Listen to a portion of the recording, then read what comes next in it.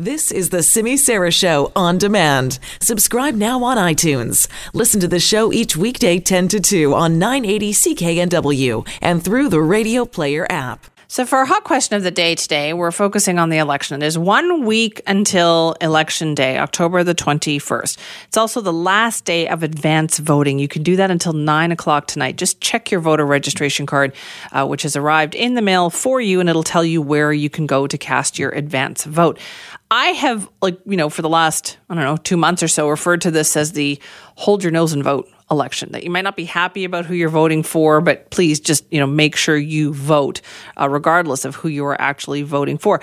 Even this morning, when I stopped to get a cup of tea on my way to work, I had a chat with a gentleman at the place where I was, and he wanted to know, so Simi, who do you think is going to win this thing? And I said, I don't know. I have no clue. No clue. None. No, I have no prediction. I have no idea which way this thing is going to go because you just don't know how people are going to go. Are people going to vote strategically? Are they going to vote for their candidate? Are they voting for the party? Well, that's what we're asking you today in our hot question of the day.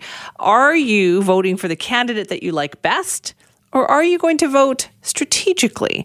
Check out our hot question of the day. You'll find it online at CKNW or at SimiSara980. That's on Twitter. You can email me, simi@cknw.com. And of course, you can call our buzz line and let us know your thoughts on this. 604-331-BUZZ, 331-2899. We've already had the question up for about 10 or 15 minutes or so and gotten about 100 votes. And it is evenly split. 49% say they're voting for their favorite candidate.